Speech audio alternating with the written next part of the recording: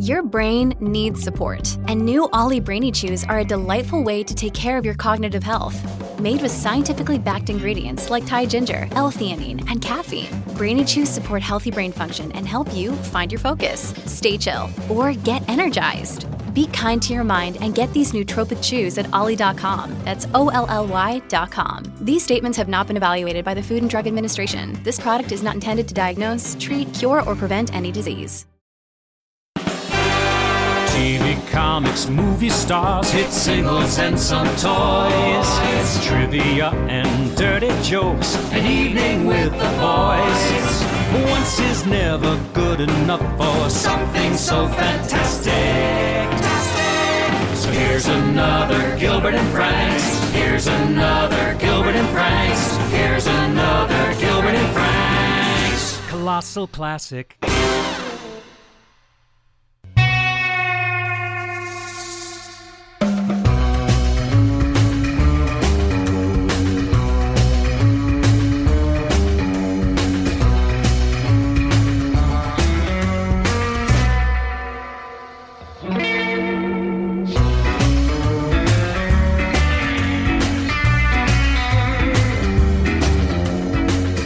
This is Gilbert Gottfried, and this is Gilbert Gottfried's amazing Colossal podcast with my co-host, Frank Santopadre, and we're once again at Nutmeg with our engineer, Frank Verderosa.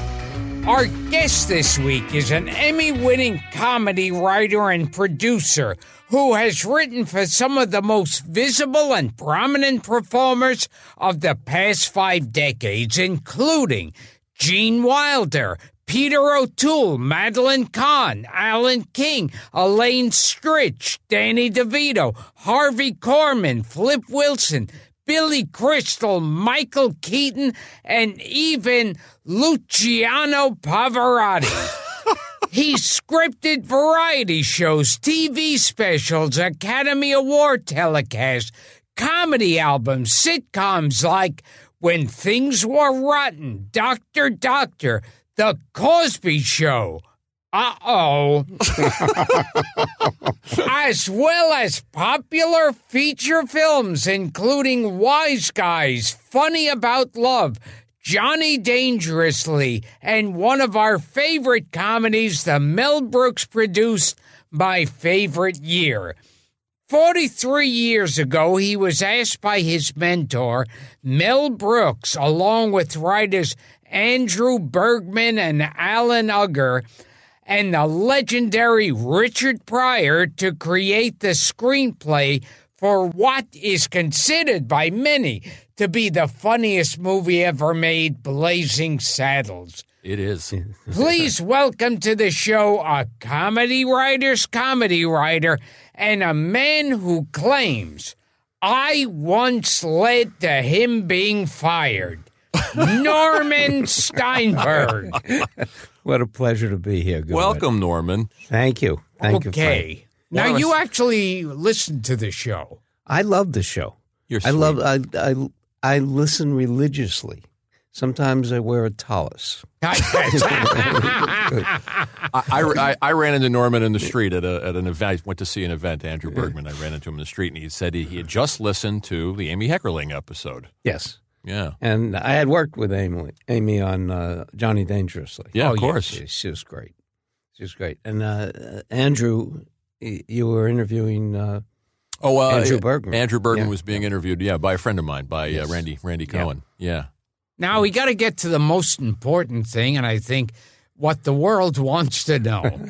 You claim I got you fired from the Cosby Show. Happily. This was the Dr. Huxtable. Yeah. No. It was this second iteration. It was. Oh my God, Luke. It something. was Cosby.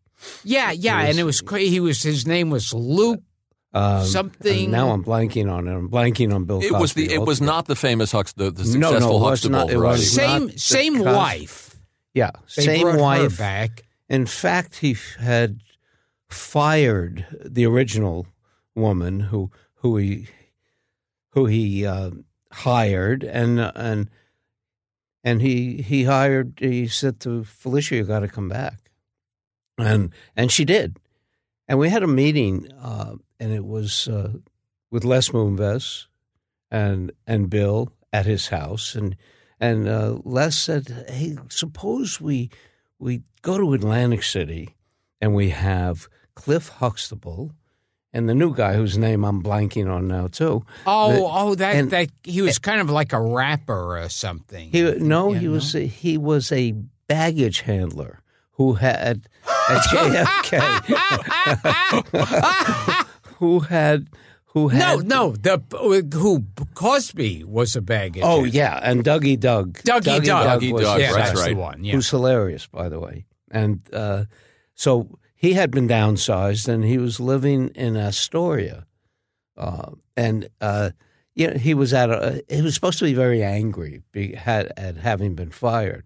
And we did an episode, and we did an old vaudeville routine. I think you'll remember. You were in jail. Niagara Falls. Yes. Yes. Oh, my God. Slowly Wonderful. I turned. Yes. And Gilbert was in jail, and Cosby and Dougie Doug. But it was David Letterman that sprung me off. The name David Letterman. Yeah, David Letterman. Made Slowly you crazy I turned. Because David Letterman had stolen your girlfriend. Yes, something like that. Yeah.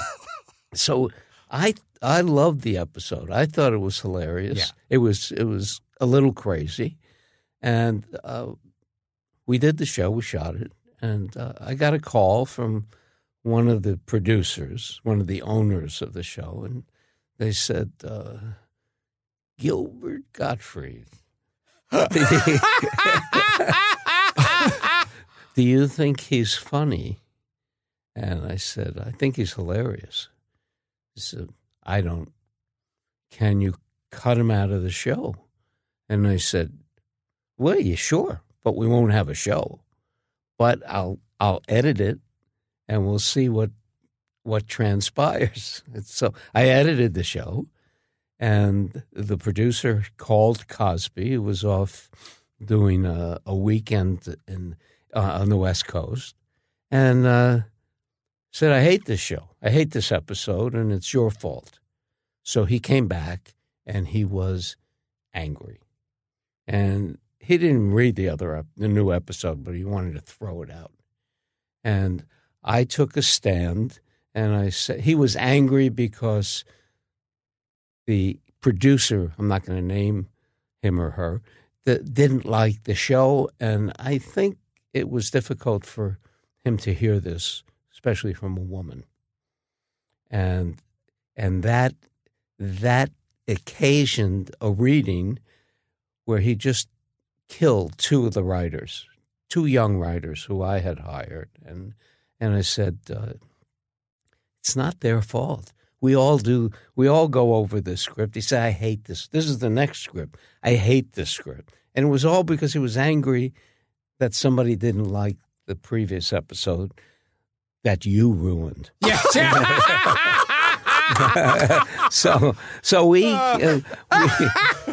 So I took a stand, and I said, "This is no.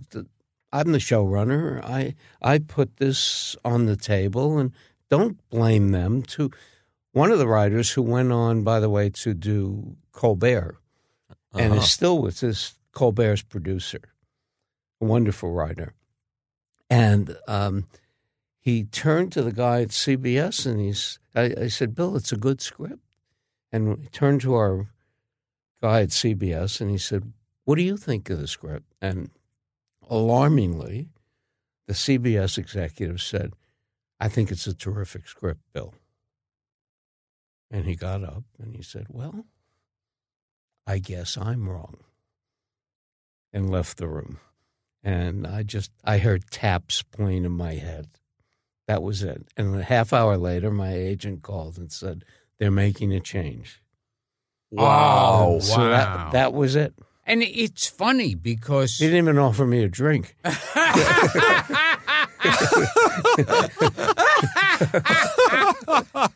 It's funny because when I was hired to do a guest spot on the other... And it was his idea, by the way. He wanted you. Well, because you've been on the old Cosby Show a bunch of times. You've been recurring. I remember when I was on Thick of the Night, that horrible show, boy. that somebody had told me Cosby was like a fan of mine. He had seen some episodes. Yeah. He's the one who suggested you. He wanted to do Niagara Falls. Oh, yeah. And he said, let's get Gilbert. I said, great. Let's do it. And there you were. And Wow. It wasn't your fault. It wasn't. Yeah. It wasn't your fault. No. But I was just defending these two young writers. And they lived, I died. I mean, I was gone. See, I heard the reason you were fired is when you said, Miss, don't drink that. When he was teaching comedy to Asian models? Yes. Yeah. Now, did you tell me that story? Somebody told me this story. I don't think it was Norman. When I was on one of the Cosby incarnations, they said that Bill Cosby sets aside like an hour. It's like in the schedule, where he teaches comedy to Asian models. Yeah. And Turkish models Yeah. as well. No, no. I remember when Cosby was on the air, there were so many funny Asian women around. Asian women were walking down the street going, hey, look out, you know, and here goes the thing with the cow. No, but he was famous for a lot of, to me at least, for a lot of like 2 a.m. and 3 a.m. phone calls because he never slept. I mean, listen, I revere him. He was a comic legend, and I think this is a tragedy of Shakespearean proportions. It is. And His comedy was special. So what's the first line on the obituary? Yeah, of course. Yeah, and it's like, it's kind of like similar to like Fatty Arbuckle. Yeah. Fatty Arbuckle. Fatty Arbuckle. Fatty was you said acquitted. this the other day. What did he do? He gave somebody a Coke. Yeah. Right. Yeah. And he was like a very successful comedian, Fatty Arbuckle, and had loads of fans. Yeah. And it's same way you're going to remember Fatty Arbuckle when you bring up Bill Cosby. Oh, he was that guy who was raping all those women. Yeah. You know? Yeah. That's going to be it, and that's sad because what he did for comedy, and you probably saw him as he was coming up. David Steinberg was coming up Sure. at the same time, and Klein, and it was a great period for comics. It really was. Interesting that it took 128 guests to find somebody who actually went to bat for you at some point in your career. All the other guests were going, sure, we'll fire Gilbert. I've been fire a him fan. now. I'll tell you how long since you did the Honeymooners with James Mason as Ralph. That's how long you've been a fan of his? Oh, And Richard Burton as Norton. Yeah. And Jack Nicholson as Alex. The Honeymooners, the motion picture. James Mason is Ralph Cramden.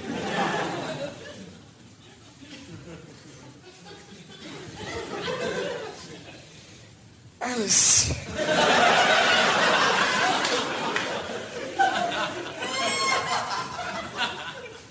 Norton and I are going to play pool.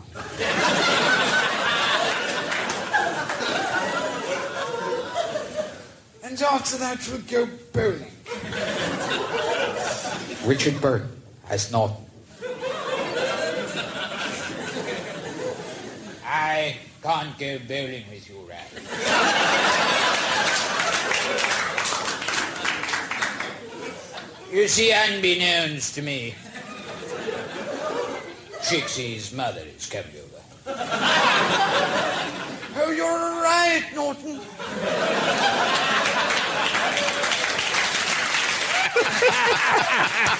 Still holds up. I love that. We have Joyce Randolph coming in here, too, in a couple of weeks, and we should pull that out for her. She'd be very impressed. The only living member of the Honeymoon. That's it. I saw you did it live, or you had a special. Yeah, I had a special, It was but I great. used to be in my act all the time. You won my heart We will return to Gilbert Gottfried's Amazing Colossal podcast after this. Hey, it's Kaylee Cuoco for Priceline. Ready to go to your happy place for a happy price? Well, why didn't you say so? Just download the Priceline app right now and save up to 60% on hotels. So whether it's Cousin Kevin's Kazoo Concert in Kansas City, go Kevin, or Becky's Bachelorette Bash in Bermuda, you never have to miss a trip ever again. So download the Priceline app today. Your savings are waiting. Go to your happy place for a happy price. Go to your happy price, Priceline. And now back to the show. But you stood up for me at the Cosby Show. I did. I did. The beautiful story.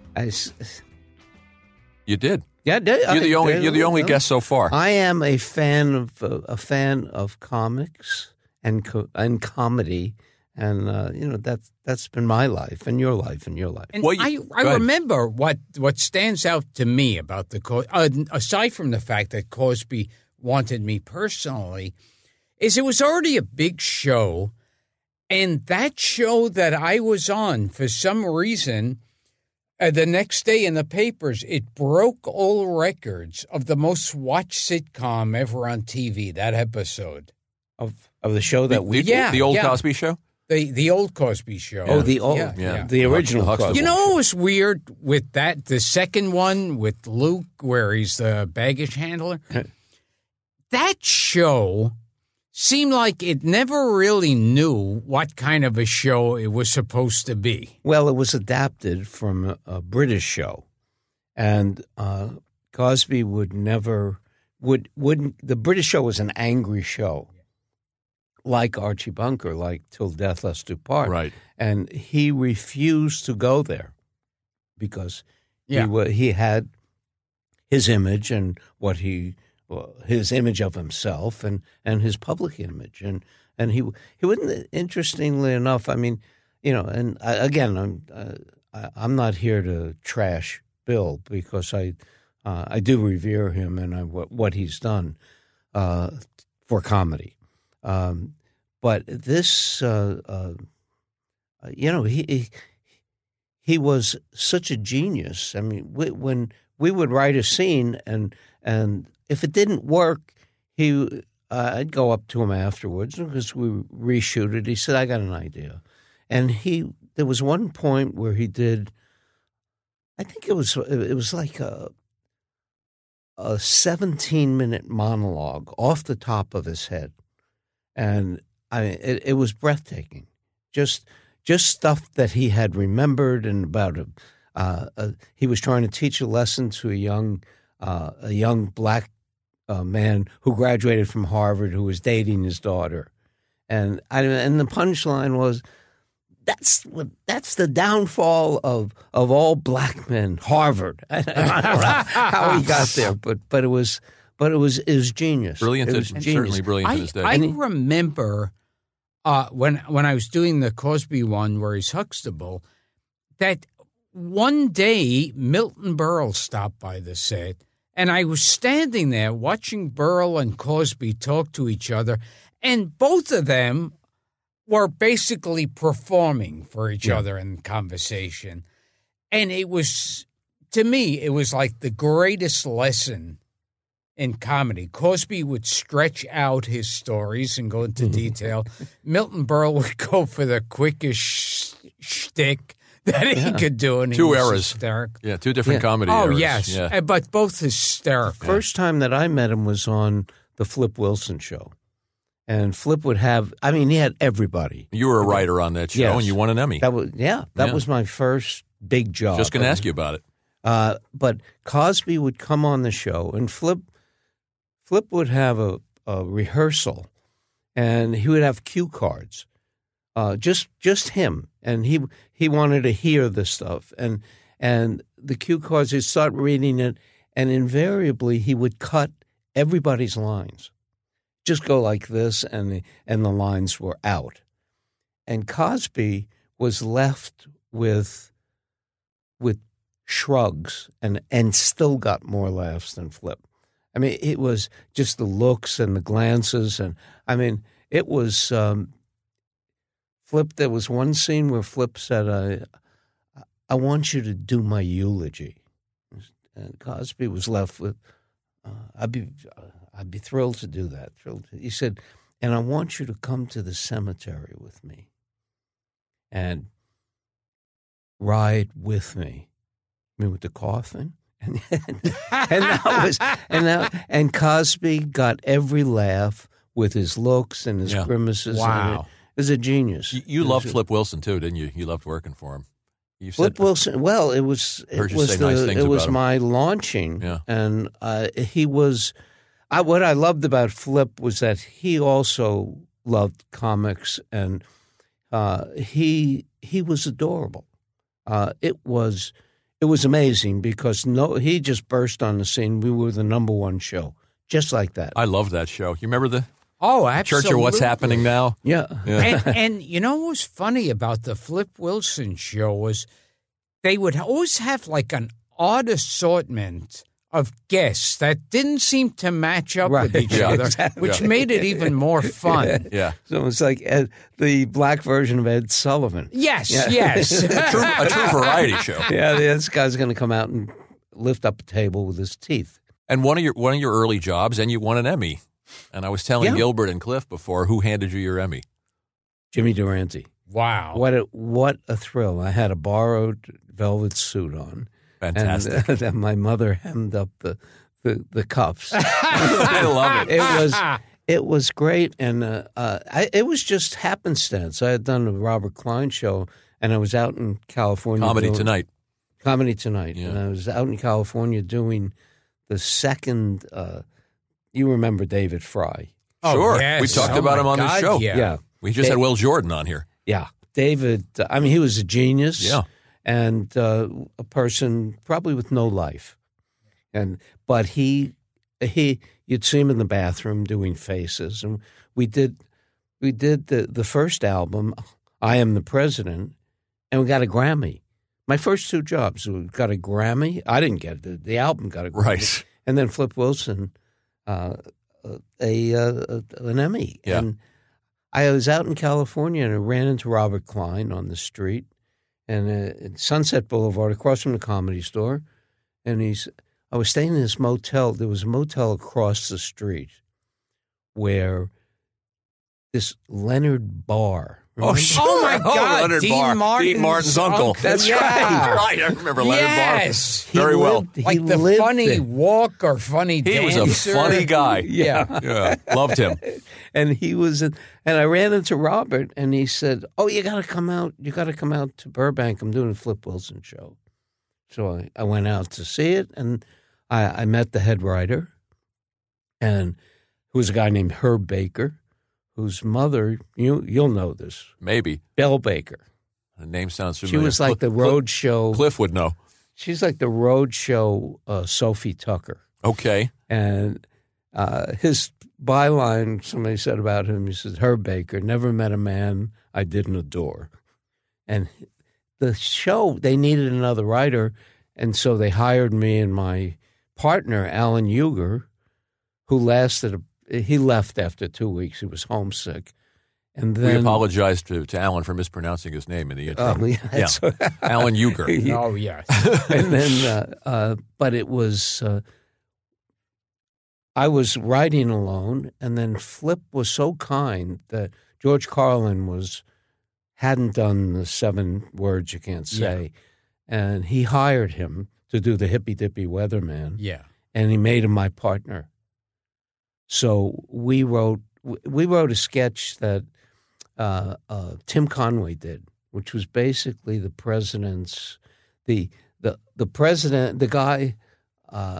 He was the president, and Flip cleaned the president's office, and the president of the United States, and Tim Conway was the president, and Flip would come in, and the president would be sitting there and knitting his brow, and Flip would say, "Get up." Instead of and it was Flip telling him how to run the country, essentially, and that they did that character for a couple of years. I quit after the first year because I wanted to come home. You wanted to leave L.A. I wanted come back to leave come LA. back to Brooklyn. What great days. You and George Carlin collaborating on a Tim Conway sketch on the Flip Wilson show. It was the best. We worked that whole year. It's great. And he was an absolute delight and a genius. And right after that, he took off. That he did that album, and that did it. He was on his way. Right. Tell us a little bit about David Fry. What kind of person he was, because he's always struck us as a little idiosyncratic, a little odd. His name's come up. He seemed like one of those people who he had to be those characters, or else he didn't exist. There was nothing he could own. Well, Sid Caesar was like that. Oh, in yeah. a way. It's the same. They had to get into character. Yeah, I've heard that about Jonathan Winters. Peter Sellers, another one. Yeah, they said if he wasn't doing a character, he didn't exist. There was a thing with Sid.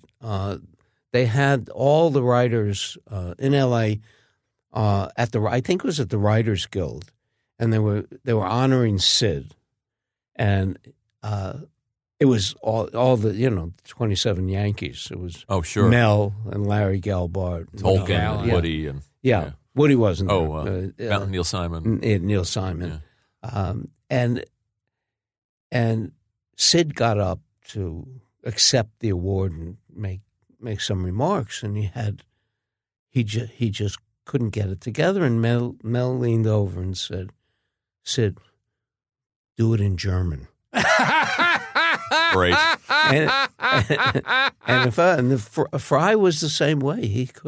He was a non-person. Yeah, he didn't. There's a bunch of them like that, like Peter Sellers, a bunch that just don't exist. Yeah. And the funny thing is, every time, and I remember an article when Nixon came out, Anthony Hopkins, they had photos and names of every single person in comedy or drama who has been Nixon. And the one left out, of course, is David Fry, who all these other people doing Nixon were doing David Fry. Right. Yeah.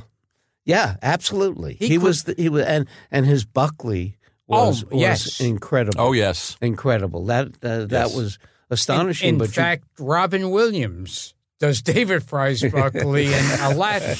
Yeah, I mean, all those guys are a little strange, aren't they? Oh, yes. When they have to become someone else, and they lose their identity, their sense of being, their purpose in life. I remember Fry used to stick his tongue out as Buckley and make his eyes pop out. Yeah.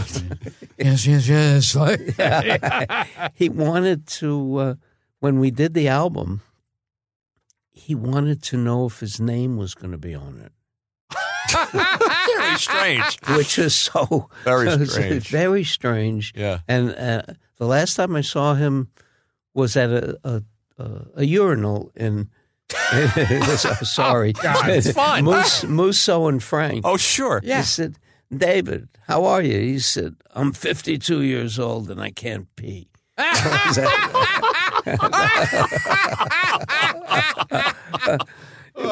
David Steinberg told a story that David was guest hosting the Tonight Show, right. And they warned him when David Fry comes out. Oh, yeah. Don't try to ask him a question or get him in a conversation. Just tell him to do his voices like Nixon and all the others. And he comes out, sits down, and David just goes, "Hey, Dave, how you doing?" And Fry goes, "How am I doing? What's he talking about? How am I doing?" And he's looking around, he's panicking, and then he goes, "Well, I mean, how are you doing with Nixon?" And it was fine. That set him off. No, it was. He was an idiot savant. I mean, he had this peculiar talent that it was astonishing, and that album took off. Oh, it was the second one. Then we did the second one with Mickey Rose was the head writer, and so Woody Allen's old guy, Mickey Rose, yeah. I went out to California and did that, but that it was called Radio Free Nixon. it wasn't. It was so fresh when he came out. Oh, like, yeah. like Vaughn Meter. But that was it. One and out. So you're a Brooklyn kid, as Yeah. we established. Right. And you were a lawyer. You were not a comedy writer originally. And you met somebody in Chock full of nuts that turned things around. That guy. Yeah, I was at 57th and 7th, and I was Not far from here. Yeah, I was an entertainment lawyer, and I hated myself. And every morning I'd go down to Chock full of nuts, and there was Mel Brooks. And I said, I just literally pulled on his coat. I said, really, Mel, I loved him. The first time I saw him was in a theater lobby, which brings me to somebody asked Mel, what does a Jew need? And he said, a Jew needs a lobby.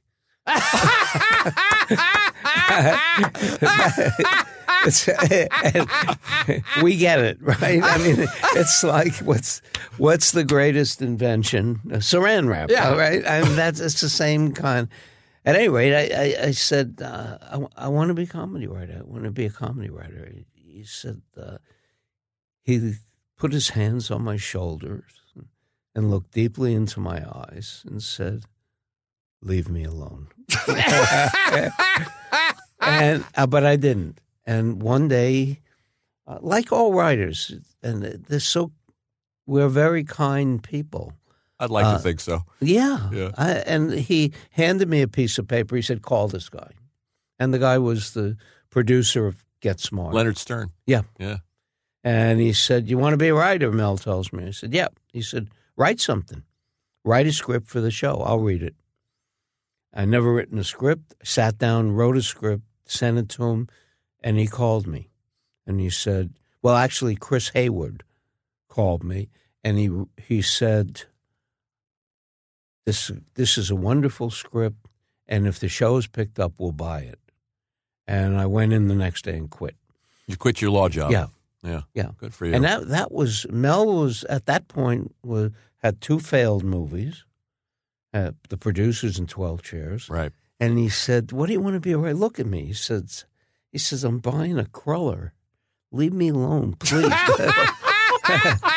He said, all right, I got a rich wife. But, I went and did the Flip Wilson show, did Comedy Tonight. But I went, when I quit Flip Wilson, that's how life works out. Mm-hmm. It's around 72? 70? Yeah. Yeah, and I said, it was 71. Really. 71.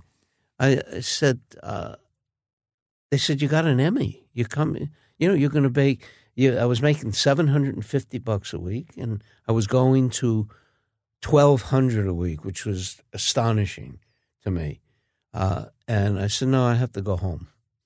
And so I came back, and I was looking for work, and I got a job. Same guy who gave me my first 2 jobs, Gary Belkin, who was a writer on Your Show of Shows. Mm-hmm. And he said one of the great things to me as a writer. I said, how can I ever repay you? He gave me the Robert Klein show and also the job on the David Fry album. And he said, pass it on. And every time I say that, I get a chill, because then it was like you have these epiphanies. And I say, I'm going to dedicate myself to doing that.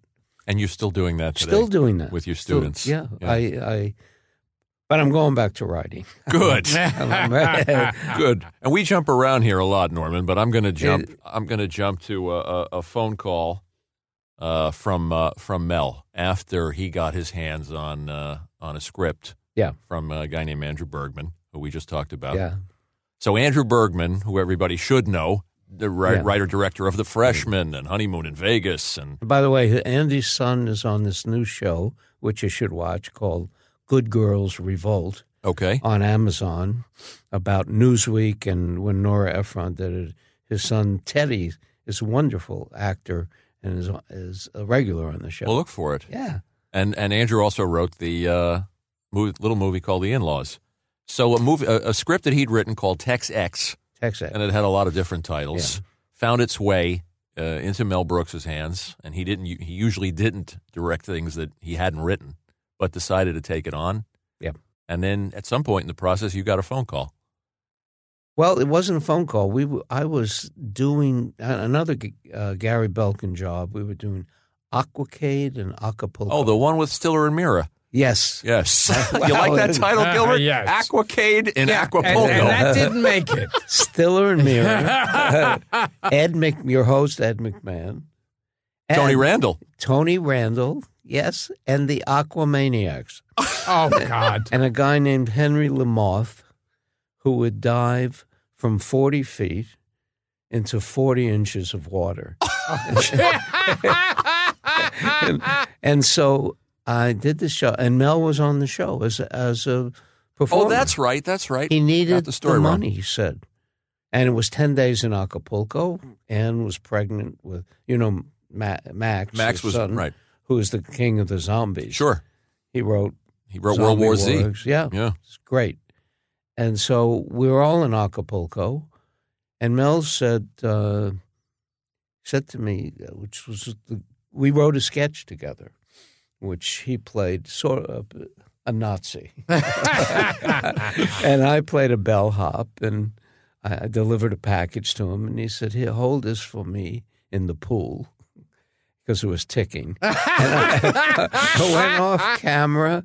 I had a nice uniform on, and there was an explosion, and all my gold buttons came flying into frame. And Mel looked at it and said, "Oh, there's such a beautiful uniform." and he said, "There was a human being in that uniform." Yeah, that too. But after those 10 days, he said, "I want to write with you," which was astounding to me. And he said, "I got a script, and would you read it and tell me if you think it's funny?" And it was Andy's script. It was great. And how did Andy come up with the idea? Andy was working at United Artists. This is a story I think is true. And over his desk, he had there was a poster of Jimi Hendrix on a horse. It had been around, one of those rock posters. Yeah, I know the poster. Yeah, with a guitar. Yeah. And he kept staring at this poster, and it was the light bulb, a black sheriff in the Old West. And that was it. And he just went with it and wrote a script and got, I think, $25,000. Which they were initially going to do with Alan Arkin directing, right, and James Earl Jones playing the sheriff, playing Black Bart. Can you imagine? Jeez. And he also wrote The Scout, if you remember that. Yes, I like that one too. And that was supposed to be John Belushi. Oh, John Belushi was going to play it, and Andy was going to direct it, but it ended up with Michael Ritchie, I think. Yeah, and Albert Brooks. Albert Brooks. Yeah. But that script was really funny, and we redid the story. And even though Mel will tell it differently, he looked around the room, Alan Huger, me, Andy, and Mel. He said, "I'm looking at 4 Jews. We need a gentleman of color." So I had worked with Richard on Flip Wilson, and so I said, "I'll call him. I think he's the funniest man in the world." And I called him, and I said, "Richard, we're doing this film with Mel Brooks," and he lost his breath. He said, Mel Brooks. He couldn't even get the name out. He said, he was thrilled. I said, "You want to do it?" He said, "Yes, I need train fare." They sent him. There was only one hotel in New York that would take him because he had stiffed everybody else.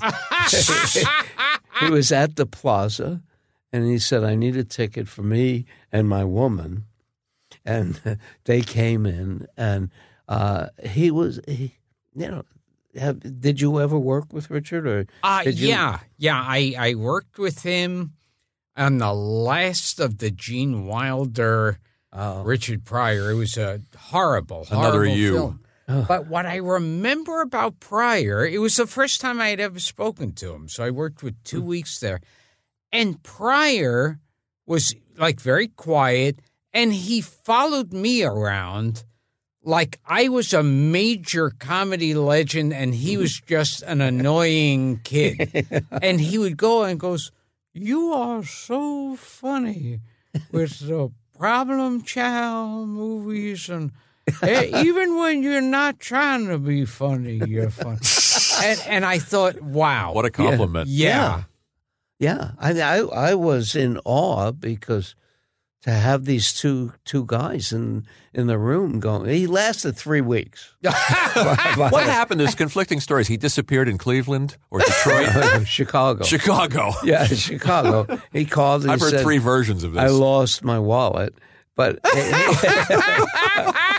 he literally said he wanted to go back because he ran out of Coke. I mean, he wasn't hiding anything. Of course, which plays into why Warner Brothers was reluctant to use him. But then after that, they had that run of it's so wild. It's so weird how that turned out. I guess it was Mel Brooks' idea to hire Pryor for Blazing Saddles. I wanted to be on screen. They wouldn't stand for it. They said, no, we can't. We don't know. He'll disappear. And then a couple of years later, he teams up with Wilder. Yeah. And they're like Abbott and Costello. What a weird twist. Yeah. And the super, I call it Super Chief, Silver Streak.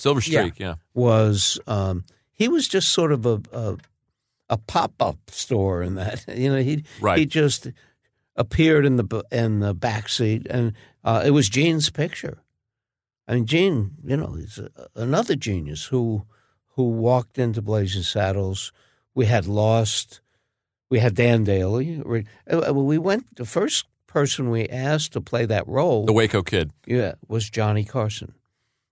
And I went to the Tonight Show with Mel. That's amazing. And we went into the dressing room, and he said he had sent the script over, and he said, "We really would love you to do this. It's like Dean Martin and Rio Bravo, right? And you play a drunk. You've had a few drinks in your life. Do it." And Johnny said, "This is what I do now," and he was right. Let him in the same way. Gil, I have to talk to you about MeUndies. Oh, yes. They are made from sustainably sourced modal, which is a fabric that's twice as soft as cotton, and that's why, once you put them on, you realize why they're called the world's most comfortable underwear. And I think if you have MeUndies, forget spending money on silk underwear. I swear to God, it feels like silk. Very, very comfortable. It's like a pillowcase around your junk. Yeah. And this is absolutely true. When the mic wasn't on, and we were just about to do this, you said, it really is good underwear. I wasn't kidding. And I said, and both of us right now, whether you want to think about it or not, both of us are wearing MeUndies. Oh, I want to think about it. Yeah, I'll think about it tonight when I get home. I'm wearing my blue and orange stripes because I'm a Met fan, and also a fan of the '64 World's Fair. If you don't love, here's the best part, if you don't love your first pair of MeUndies, they're free. No questions asked. Which sounds like something Sheldon Leonard should be saying in a mob movie. No questions asked. And shipping is free in the U.S., Gil, and Canada, and you can save up to $8 a pair with MeUndies subscription plan. So not only are they comfortable underwear, it's a great deal. And they're called the most comfortable underwear in the world, and they really are. They really are. Get the subscription or a single pair. You get 20% off your first order, which is a good deal, when you go to MeUndies.com/Gilbert. That's MeUndies.com/Gilbert for 20% off your first order. MeUndies.com/Gilbert. There's a famous story Mel Brooks has told that they also wanted Gig Young. We had Gig Young. Well, wait a minute. You started out with Carson for the Waco Kids. Carson. We went to Dan Daly. Then Dan Daly. Dan Daly was great song and dance man. He man. just didn't think he could do it. He wasn't strong enough. Also, as they say, he was fond of his jar. So then he hired Gig Young. Right. Gig Young came in at 8:00 in the morning, said hello, and then fainted. And we were literally amazing. Hit the floor. Yeah. He was drunk, tragically, after that, he killed his girlfriend He took and his himself. own life. It's a sad Yeah. ending. An Academy Award winner. Good actor. They shoot he horses. was a wonderful actor. Yeah. And he also was supposed to be the voice of Charlie in Charlie's Angels. Wow. And- Well, that, I didn't know that. Yeah. That's cool. And the day that they were going to be recording, he was bombed. And so at the last minute, they called John Forsythe and said, could you come over here? yeah, that was it. What a gig! What a gig for Yeah. yeah. No, he was great. And then Mel just called. I mean, I thought it was because you go from Gig Young, Dan Daly, to Gene. I mean, it's this curly haired Jew. Right. You know, where does that come from? His hysteric, but he was magnificent. Now you can't imagine anybody else doing it. Yeah, right. Right. I mean, that Because he just owns it.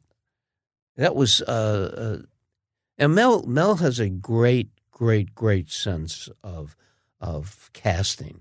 I mean, he really did. He discover Madeline Kahn? No, but he knew how to use her, and she was on the, as you know. Oh yes, on that Cosby show. On the Cosby.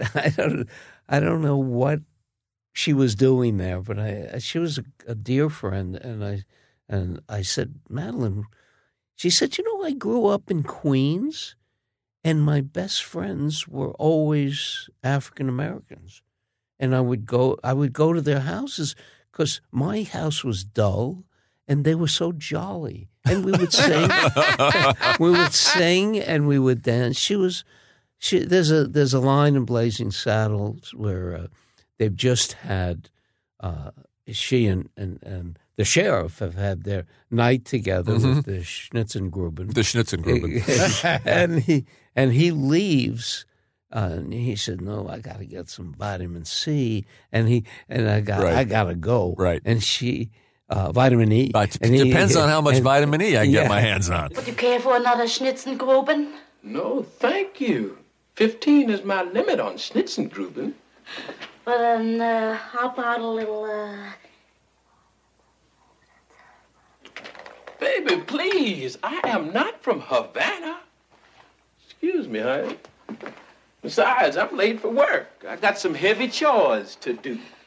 Will I see you later?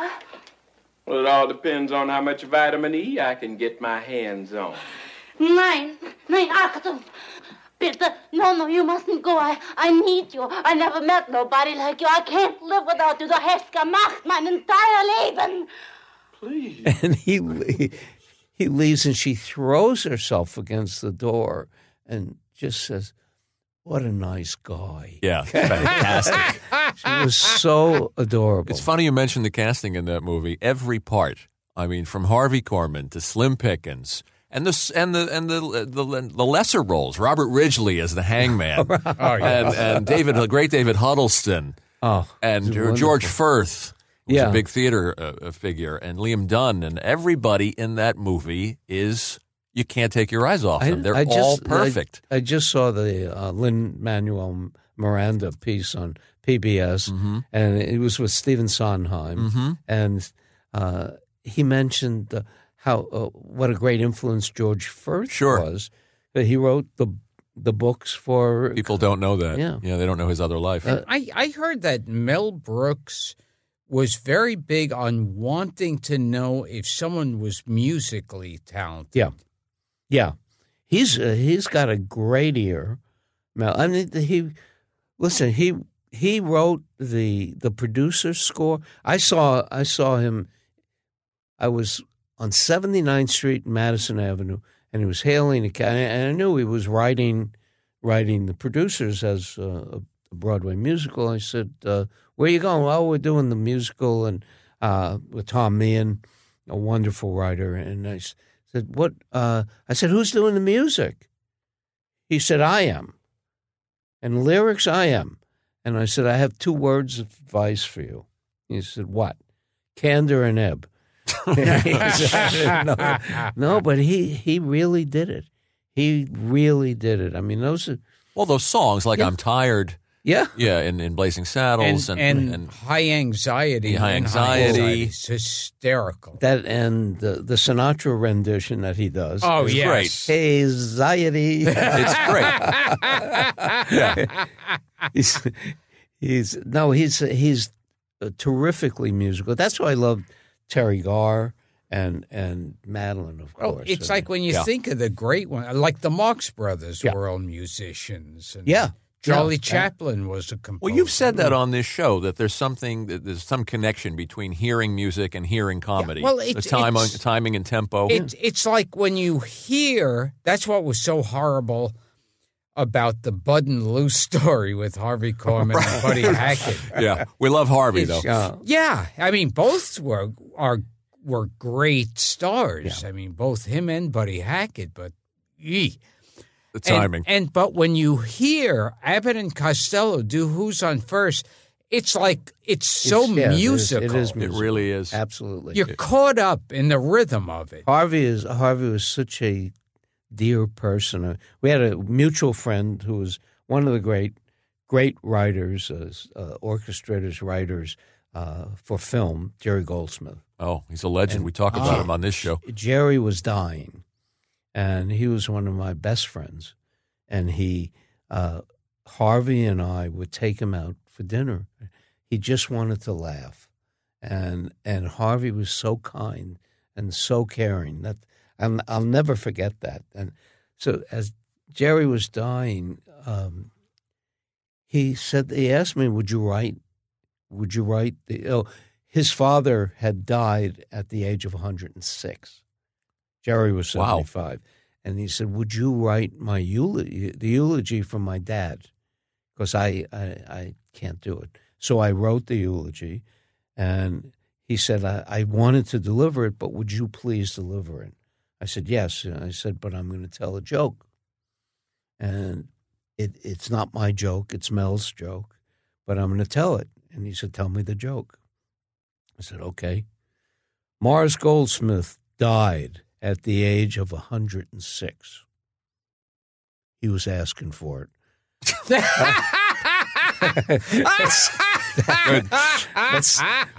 That's a great joke. And I went back afterwards and he said, did it get a laugh? I said, standing ovation. He loved it. That's great. So just wanted to laugh. I heard Harvey Korman strikes me as one of those people who was very funny on stage, but not a funny person off stage. No, he was. He was? He was. Not only that, he was sweet. Oh. He was really sweet. And so's Tim. Yeah. So's Carol. I mean, I never worked with her, but everybody loved her.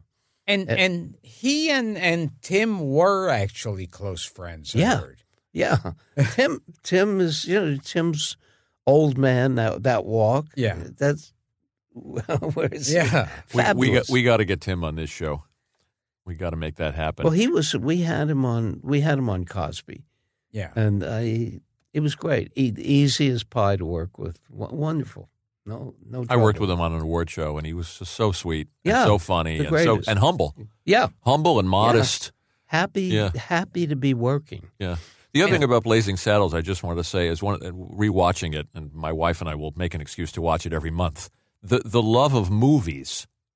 There's references to obviously Hedy Lamarr, but Cecil B. DeMille joke. There's a Douglas Fairbanks joke. There's the Richard Dix joke. There's the Laurel and Hardy handshake, which is just one of the fantastic jokes in the movie. It's a Gabby Hayes joke. Oh, yeah. It is so steeped in your guys' love of movies. Yeah. This is like, who are the five movie buffs that sat in a room? You left out Randolph Scott. And Randolph Scott, of course. But tell us a little bit about the writing process, because Pryor bowed out early. You guys were It was symbiotic. Yeah. Mel wanted to recreate your show of shows. Right. That's what I've heard. That's what he wanted, and we had except for Alan, who left after 1 week. Uh-huh. But and in a blast that I don't understand, Mel kept his name on the script. I mean, which was very kind. Yeah. Very, almost too kind, but okay. But we Richard came in and ignited the room, really, because everybody in the room was so kind to each other and so giving, and there was no Mel. Later in life, when I did my favorite year, he called me. There was a script, asked me to rewrite it, and he said, it's Mel Brooks meets Errol Flynn on the Show of Shows. And I said, I'll write it, but I'm not going to write you. And he said, why? I said, too abrasive. You're too abrasive. I said, I'm going to write myself. He said, okay, fine. The character was even named Steinberg in my favorite year. Yeah. Was there a reason you called? Only to remind you that you're coming here for dinner tomorrow night. Oh, no, Ma, I can't make it. Alan Swan's on the show, and they made me his keeper. Alan Swan from the movies? Yeah. Rookie Alan Swan from the movies. So bring him along. Bring Alan Swan to Brooklyn? Well, why not? What are you ashamed of? Everything. It's funny, with my favorite year, I always thought the story of Mel Brooks and Errol Flynn was where it came from, but you said it's a much older story. Errol Flynn, Basil Rathbone did your Show of Shows. Errol Flynn I wrap my mind around that. Was not, and in point of fact, Dick Benjamin, when he came into the picture, he said this should be an amalgam of Errol Flynn and John Barrymore, which was a stroke of genius. And there's a line in it. Alan Swan goes into the ladies' room, and it's a Barrymore line that Dick came up with when Selma Diamond comes in and said, "This is for ladies only," and he's holding his dick and he says, "So is this, marm, but occasionally..." Remember that gag, Gil? Occasionally I have to run some water through it. Right. That was a Barrymore line. Wow. And he was and then to go full circle, when Peter O'Toole came into the picture, Barrymore was his idol. And so much so that, in fact, the other thing was that the studio did not want Peter O'Toole. They were afraid of him the same way Warner Brothers was afraid of Richie, because they said, well, he's a drunk. He doesn't drink anymore. He doesn't have a stomach left. They literally took out a stomach. And they said, no, get Albert Finney. So we met with Albert Finney, Mel and I and Dick Benjamin and Mike Ruskoff, the producer. And he said, I'm tired. I just did Annie and Shoot the Moon. Right. And I need a rest. And he said, but I'm going to say something. And I said this once before. He said, I will do this if you wait for me, but it'll be 6 months. And what I've said this once before, O'Toole's your man. How about that? That was so generous at one actor to him. He said, he is this character, and they were in RADA together. And he said, when Barrymore died, O'Toole tried to drink himself to death. and he said that's how. So he had to play it because they were connecting. Absolutely. The dots were connecting. Benjamin was saying this is Barrymore. He had a fondness for Barrymore. It's just everything fell into place. But the last time, the first time he said it, Finney, Lawrence of Arabia, they offered it to him first. I didn't know that. That's great. He said, and it was after, if you remember, Tom Jones. Yeah. That great film. He was hot. Yeah, right. And he was dashing and handsome, and he was a real matinee idol. So that was I mean it was it was so generous, and we wanted O'Toole, but this did it This did it for the studio. They And said, what was O'Toole like to work with? he was a dream. He was not. There was only one day that he didn't show up, and it was a day in the script where he doesn't show up. But he was steady, and he was like Peter O'Toole, like Peter Sellers. He couldn't have brown things. And the Sellers couldn't have purple, right? I mean, there was you can't have anything purple near him, or that. That was a rider in his contract. Yeah, that was. He asked for nothing, maybe just 12 bottles of Perrier. He knew every single line in the film.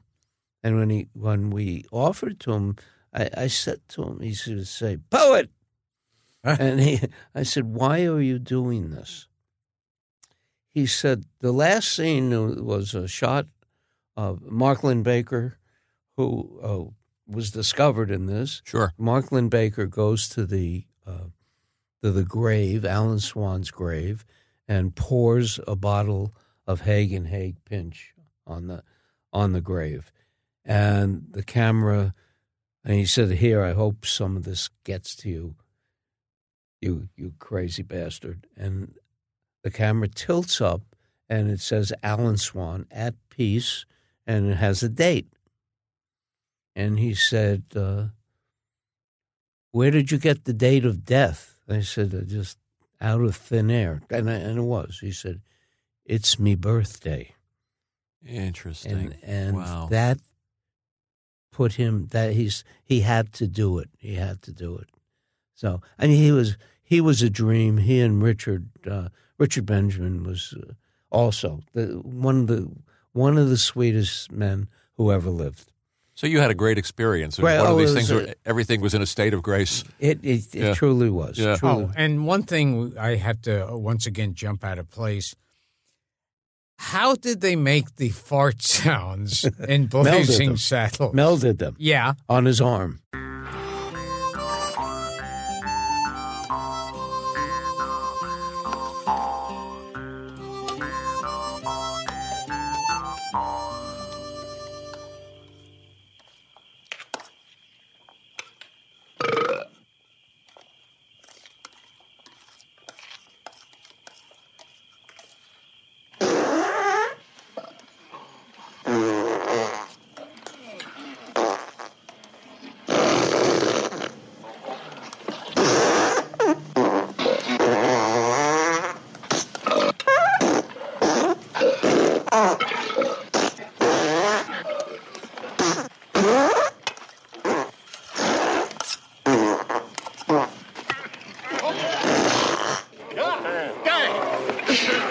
How about some more beans, Mr. Taggart? I'd say you've had enough.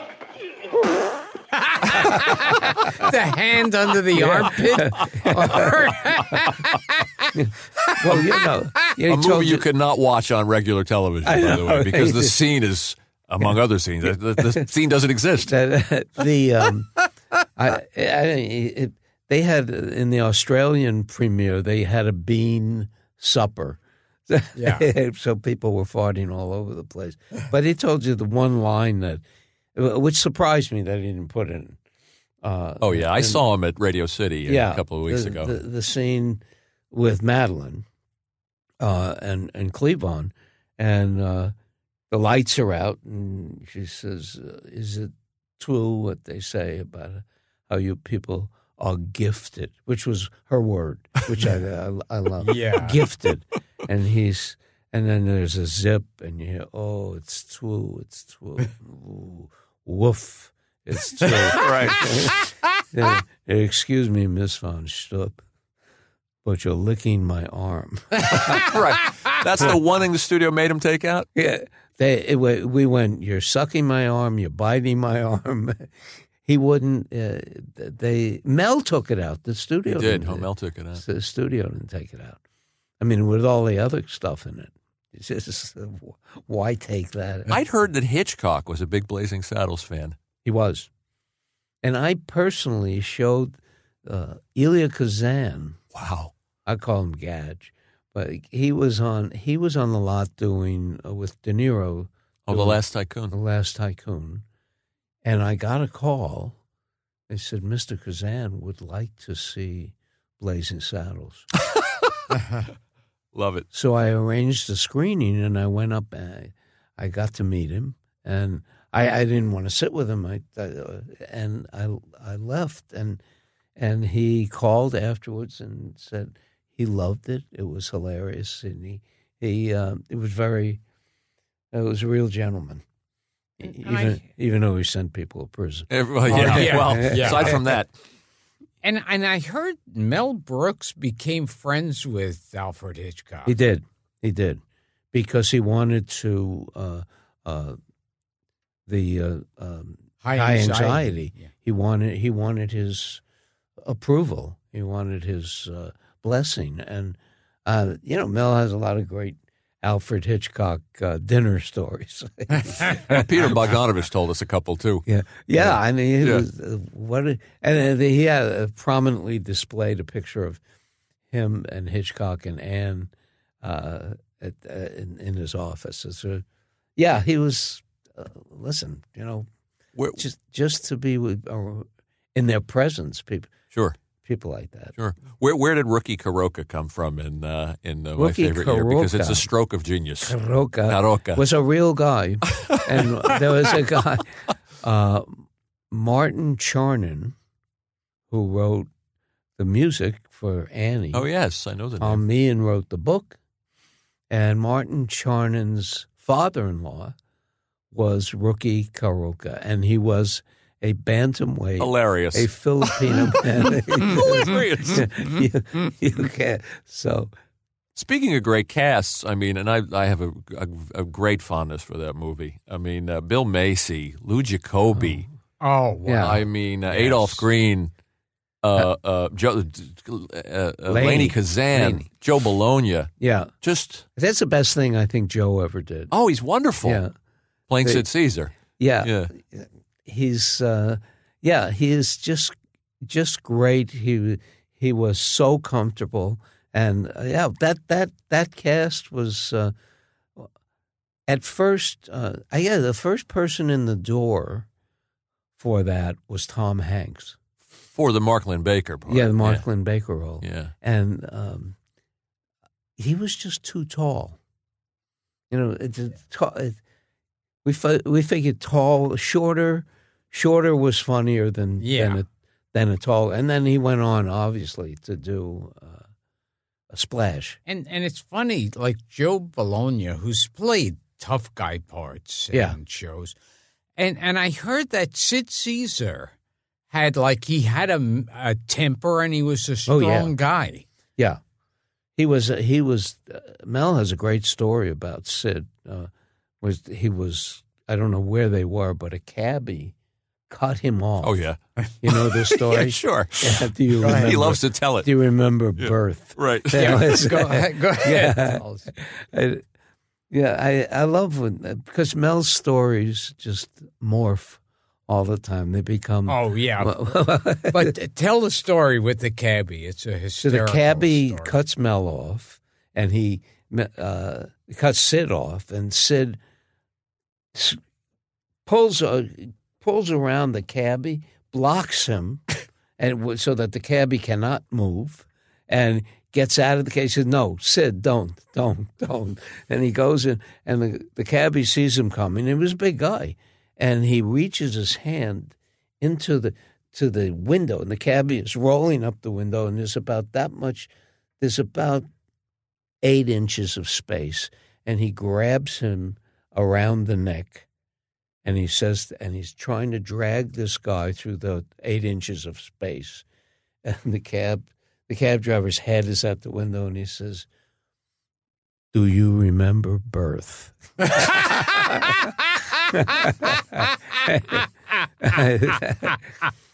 But he pulled him out through the vent window. Yeah, they had a great time. You know, there was another story where Mel took give me as a sidekick now, Uncle Goopy. Oh, Howard Morris. You know this story. Oh, yes, yes. He took him out to Central Park. Yeah. And he held him up. He had a gun. And he said, he took his wallet and he said, if you tell anybody, I'm going to kill you. And he didn't give it back to him until the end of the till the end of the season. So great. I heard too. Maybe this is Mel Brooks telling. He said then later on, he apologized to Howie Morris, and they met again. I think they took a rowboat ride. And he held him up again. And he made him walk in the lake. Love Howard Morris.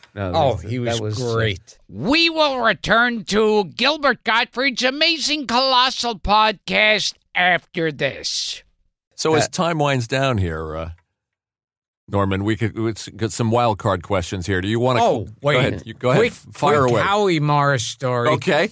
I was at one of these autograph signing, probably the one you drove me to. Oh, the one we went to together. Yes. In Sherman Oaks. Yes. Where you picked me up like a pedophile in your car. I did. I dragged him to an autograph show 20 years ago. I was walking, and as I walked by one table, I didn't see who was there, and I hear this guy scream out, "It's that loudmouth fucking Jew." and I turn around. Who could be saying? I turn around. It's Howard Morris.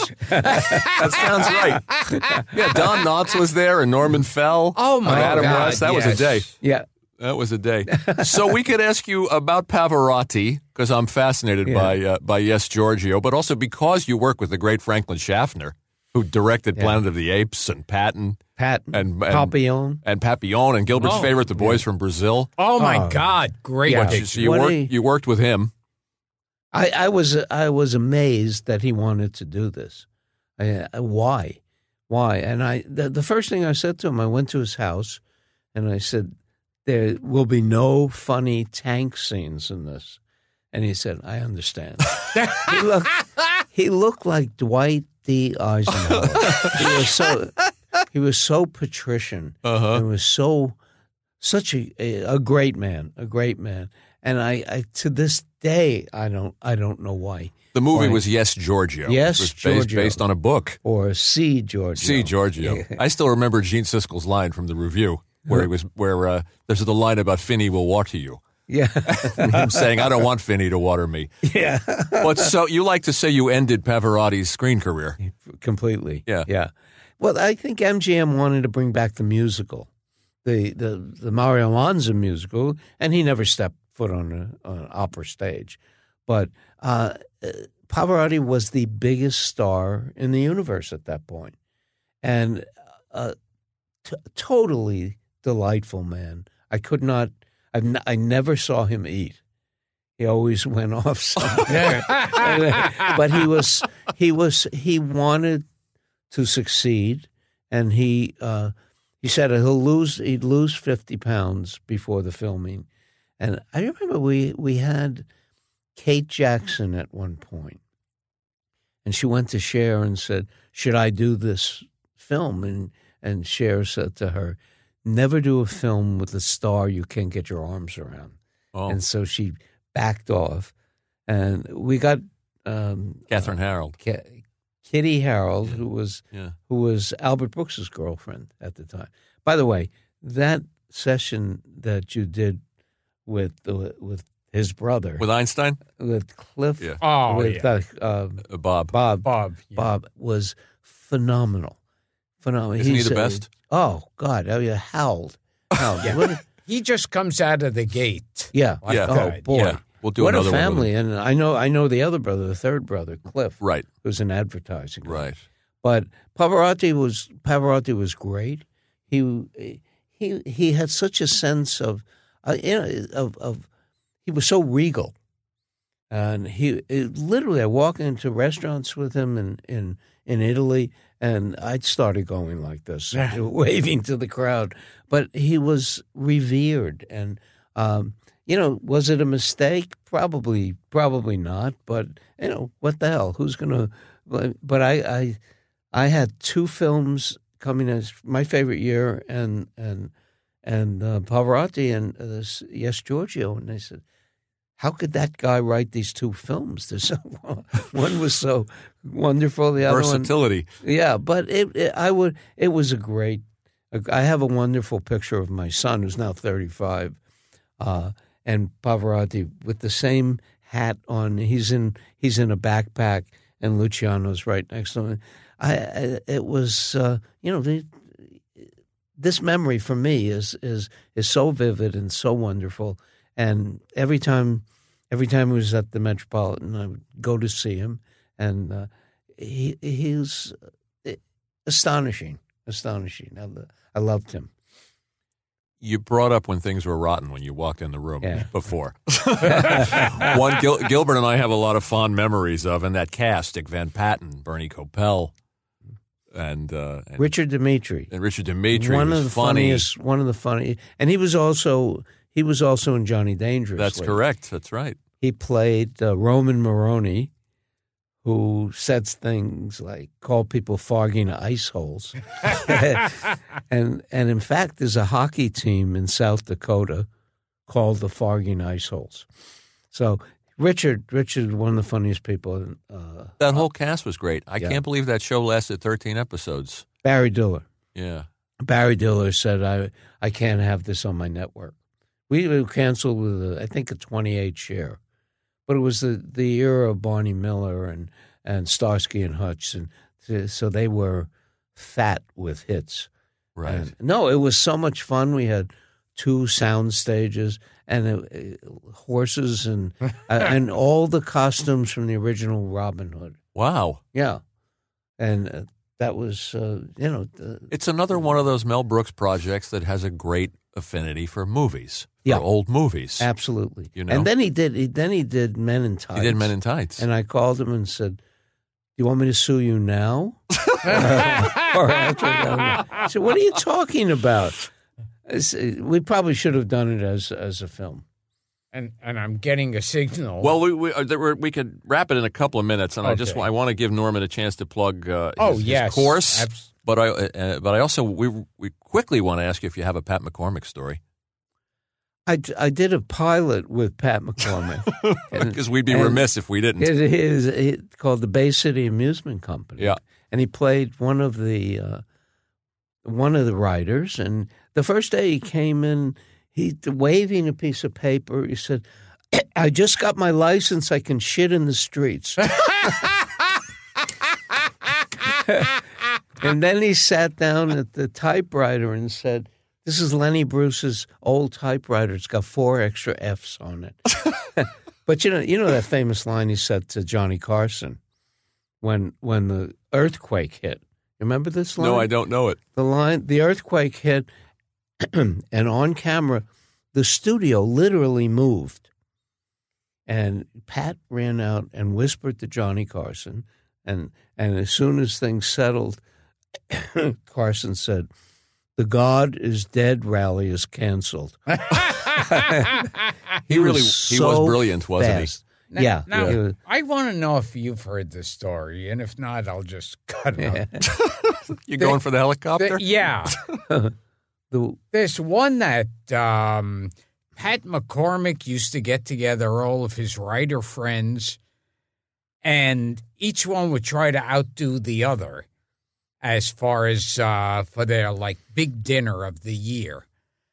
And when it was Pat McCormick's turn, he took everyone by limousine to this heliport. And then they were all given a bag with a tuna sandwich and an apple in it. And they're singing, "What the hell's this?" Because they were used to being extravagant restaurants. And each one were led one by one into the helicopter, and there'd be a hooker in the helicopter who would blow the guy as the helicopter would circle the guy's house. and one of the writers that night went home, and his wife said, "So how was your evening?" And he goes, "Oh, okay." And he goes, how was yours? And she goes, well, it was okay, but there was a helicopter circling my house.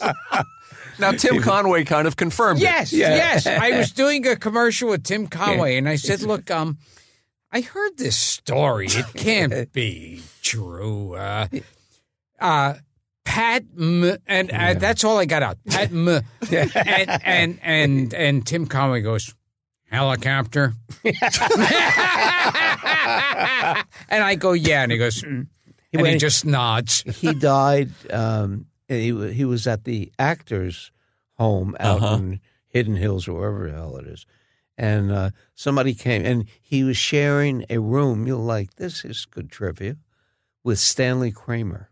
Oh, my God. Oh, and Pat McCormick it was and Jack Stanley Riley Kramer. came into the room and he said, Pat, I see you finally got a meeting. That's phenomenal. Yeah. There's so much, Norman. There's so much we could cover. God, yeah. We didn't ask about McLean Stevenson or Alan King or McLean. Free to Be You and Me. And a lot of other stuff, and Johnny Dangerously, we barely touched on, and Wise Guys. But tell us about your classes. And I have a program at Long Island University in Brooklyn, and we meet at the Steiner Studios. You familiar with? Yes, sure. Steiner's. It's 12 sound stages going to 25, and there are eight shows shooting there. And it's a program called TV Writers Studio.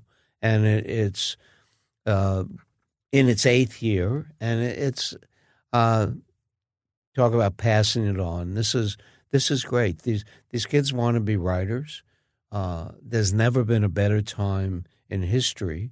Television. Yeah, it's a renaissance. Television is in its golden age, and I go out all across the country to recruit writers. I take about 20 writers a year.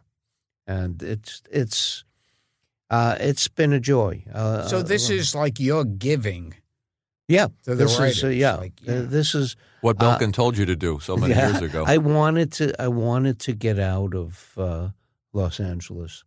So did I. Yeah. I wish I'd met you and you'd given me that advice. We didn't. All those years ago. I wish I had given myself that advice. Yeah. I think find a place, find a home. It's this is home. And anything else you need to plug? Yeah. No. You're writing again. Yeah, I'm writing. I'm doing a book for a musical with a guy named Charlie Fox and Arthur Hamilton. Charlie Fox wrote Killing Me Softly. The Charlie Fox? The Charlie Fox. Love American style theme? Exactly. And Ready to Take a Chance Again? And wow. Yeah. Barry Manilow. He's a legend. Yeah, Charlie Fox and Arthur Hamilton, who wrote Cry Me a River. Wow. We're doing a musical version of School for Scandal.